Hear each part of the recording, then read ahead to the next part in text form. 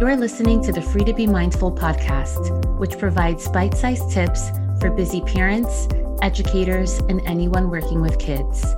These real talk conversations focus on mindful living, mental health, and personal growth, helping all to learn, grow, and inspire with mindfulness in mind. I'm your host, Vanessa de Jesus Guzman, educator, licensed professional counselor, entrepreneur, and mom. I'm passionate about helping folks live life with peace of mind and ease of heart while not losing their, well, you know, here we go. Hi, and welcome back to the Consult a Counselor series. In this series, I answer parenting-related questions so that you can be present and at ease with your child and live life mindfully. Today's question is, how on earth do I talk to my kids about all of these tragedies happening? My heart goes out to you because I know I myself have had to have these incredibly hard conversations with your kids. So I don't know the age of your child, but I will let you know what some developmentally appropriate things are to keep in mind. But first, whenever we are talking about any type of tragedy, we want to do a couple of things. And the first is to ask questions. Now, obviously, if you have a toddler, this won't be too applicable for you. But for older kids, we want to start off by asking questions to see what it is that they know and what it is that they have heard. And we want to do this because we want to know what it is that they're feeling about what they've heard, which may or may not be factual information. We want to also see how they're feeling. Sometimes we're really quick to jump and assume that they may be scared or nervous, anxious, or upset about one aspect of something when it can be totally different. So at first, we do just want to listen. Once we are done listening and we've asked questions about what it is that they know, we then want to validate their feelings. Feeling scared, sad, angry are natural emotions. So when a child says, I feel scared, we don't want to say, no, don't worry about it. You have nothing to worry about. We do want to say, I can see why you would be scared, and it's okay to feel a little bit nervous. We want to validate their feelings, and then we want to help them see things with a little bit more perspective, and we want to help them express their feelings in an appropriate way. Of course, they're going to have questions, and we do want to be honest, but we want to make sure that we don't overshare.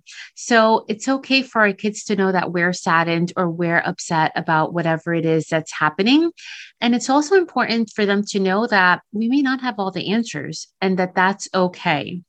Remember, though, that they're still kids, and especially if they're on the younger end, they don't need to know all of the details about everything that's happening.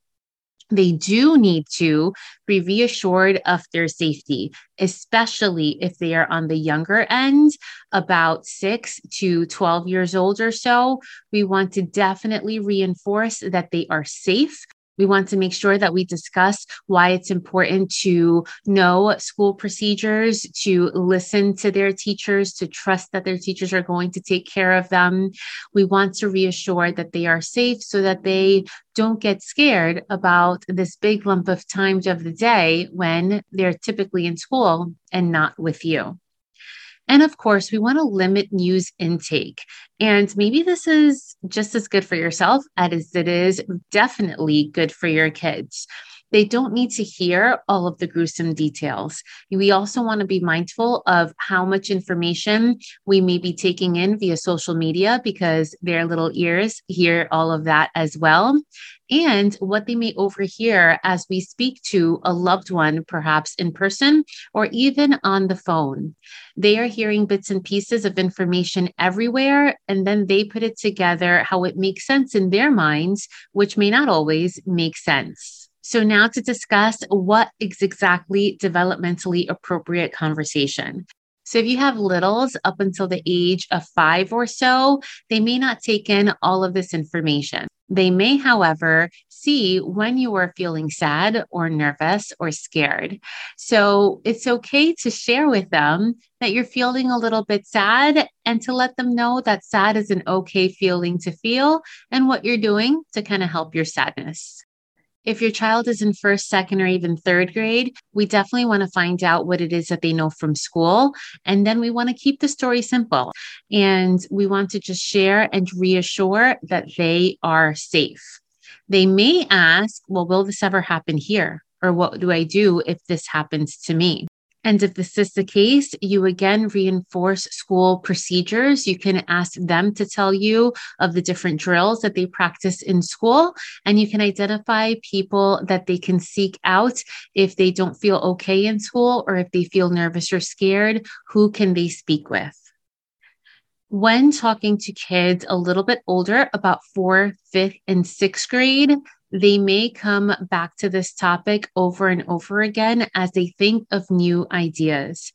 We want to, again, make sure that we're listening. We want to reassure their safety, and we want to make sure that we keep up with their normal routines as much as possible so that they feel safe as well. If kids ever get nervous about going to school, ask and make sure that you listen to what the reason is that they're scared about going to school. And again, identify somebody at school that can help them out. With preteens and teens, they start forming their own opinions about what it is that they hear, and have honest conversations with them. Again, listening more than we speak, and just see the beautiful individual that they're turning into with their own minds and thoughts and opinions about these big topics. So I hope this helps. If you think this can help another mom or dad friend, be sure to share it with them and subscribe to my podcast so that you don't miss the next one. If you have any questions for the Consult a Counselor series, you can always email me at podcast@freetobemindful.com or DM me on Instagram at Counselor V. De Jesus. And remember, in a world where you are free to be anything that you want to be, you are always free to be mindful. Thanks so much, and catch you next time.